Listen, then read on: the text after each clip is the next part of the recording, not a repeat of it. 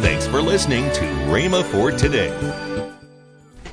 If a man's born again, his spirit, I want to reiterate that, is a new man, a new spirit. Old things have passed away. Behold, all things have become new. So there's no demon in there. If there were, then all things didn't become new. If there's still demons in his spirit after he's saved, after he's a Christian, then old things didn't pass away, did they? No, where's the trouble? You'll find that your problems are either with the flesh or with the soul. It's in the mind or the emotional part of man's being. You're listening to Rhema for Today with Kenneth and Lynette Hagin. Today we continue the classic series, How You Can Be Led by the Spirit of God by Kenneth E. Hagin. Stay tuned as we listen to this powerful, timeless teaching. Also, later in today's program, Kenneth and Lynette will tell you about this month's special radio offer. Right now, here's Kenneth E. Hagin's classic message. Don't let your body dominate you. Present it to God, a living sacrifice, wholly acceptable unto God, which is your reasonable service. Now, He didn't tell you to die out to self or the flesh, but He did tell you to do something with the flesh. You see, when we were born again, I want to go over that again. When we were born again, we became a new man, a new creature in Christ. Now the nature of God is in there. The nature and the life of God is in my spirit. Are you listening to me? My spirit doesn't need healing. I don't need any inner healing. Because my spirit's become a new man. Brand new. Old things have passed away. They're all gone. There wouldn't be anything there that needed healing. Unless God wanted to heal the new man He made. He didn't make him sick. Are you listening to me now? Now notice He said, 2 Corinthians 5:17, old things have passed away. They're all gone. All things. How many of them in your spirit now, in this new man, in this new self, in this new creature? Not in your flesh, not in your soul. We'll get to those in a moment. But in your spirit, all things have become new. Have they or have they not? Half of them become new? Did He make you a new creature? With the life of God in it? Leave 2 or 3 demons down there to harass you? No, He didn't do that. Took them all out. I'm talking about your spirit now. See, if we just listened to the Bible, it would solve so many of our questions. See, the question has arisen in recent years because there's some validity, of course, in dealing with demons and evil spirits, but the thought is, can a Christian have a demon? Well, first of all, what do you mean by can a Christian have a demon? You see, we'd have to go back and ask that question. Well, if you specify it, like somebody said, well, can a Christian have a demon in their spirit? Well, certainly not. Not and be a Christian. You see, what happened to us in this charismatic move was that many people have come this direction who were never Christians. They thought they were because they belonged to the church. But they were never really, their spirits was never really born again. They're liable to have anything in their spirits.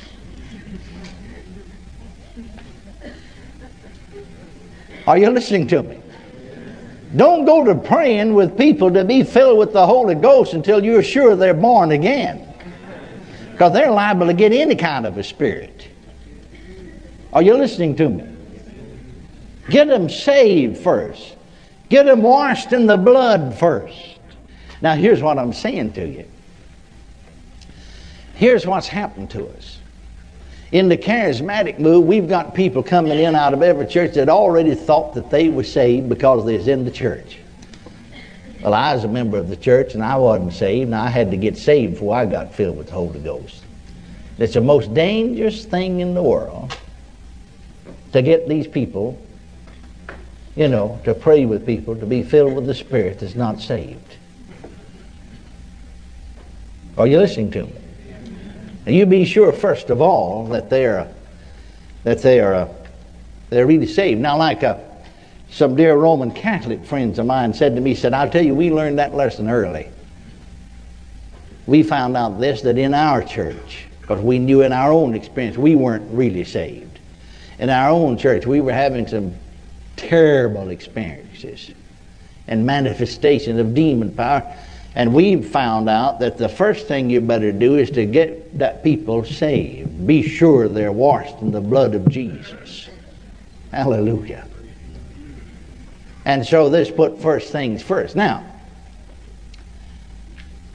if a man's born again, his spirit, I want to reiterate that, is a new man, a new spirit. Old things have passed away. Behold, all things have become new. So there's no demon in there. If there were, then all things didn't become new. If there's still demons in his spirit after he's saved, after he's a Christian, then old things didn't pass away, did they? No, where's the trouble? You'll find that your problems are either with the flesh or with the soul. It's in the mind or the emotional part of man's being. Well, now somebody said, and really what people are calling inner healing has to do with the soul, but they're trying to go about it with psychological weapons. No, go about saving the soul or healing the soul. Did you know the many times, I didn't look this one up yet, I will, this Greek word here where it said save your soul, sometimes the word translated save is sozo. It means heal. Sometimes it's translated heal in the New Testament. And this one may be, I haven't looked at it yet, but it may be that same word. If it is, he's saying receive the engrafted word with meekness, which is able to heal your souls, or save your souls, or renew your souls, or restore your soul. See? They're dealing with the soul realm and calling it the spirit. Are you following me now? And that soul needs to be dealt with according to the Word of God, not according to some psychological process. Don't mix psychology and the Bible together. They're two different things entirely. I've studied quite a bit of psychology. I know that. Are you listening to me? No, the Word of God is a thing that'll heal your soul. The Word of God is a thing that'll save your soul. The Word of God is a thing that'll renew your mind. The Word of God is what will restore your soul. When you know the Word of God, then you'll be able to know and to prove the acceptable, the perfect, hallelujah, the permissive and the perfect will of God. Because the Word of God is the will of God. You won't have all of these questions about the will of God when you get your soul saved.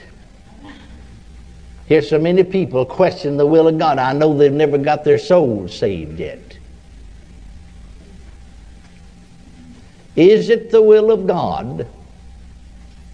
And we got so much, again, in charismatic circles. Is it God's will to heal everybody? Well, no, it's not God's will to heal everybody. It's His.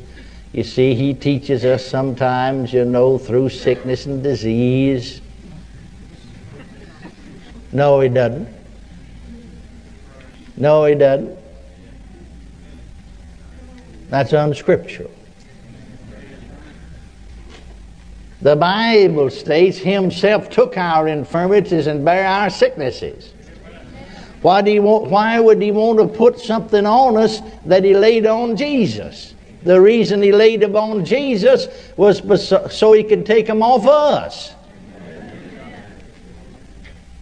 Might as well say He wants us to go ahead and live in sin so we can learn. You don't pay attention to everything you hear in charismatic circles. Thank God for what God's doing over here. Are you listening? Why, one fella's out in California, one fine young man. I knew him ever since he was a little boy. Maybe 12, 13. Grew up now, grown. Always clean, saved, filled with the Spirit. Clean young man. Live right. You're listening to Rhema for Today. Now, let's join Kenneth and Lynette Hagin. Hey, listen, hon, we have a great offer. Yes. And I want to talk about it in just a minute. We have the CDs, 6 CDs, How to Be Led by the Spirit of God, 4 CDs, The Name of Jesus, and the Believer's Authority CDs, 4 of them. And these are great CDs.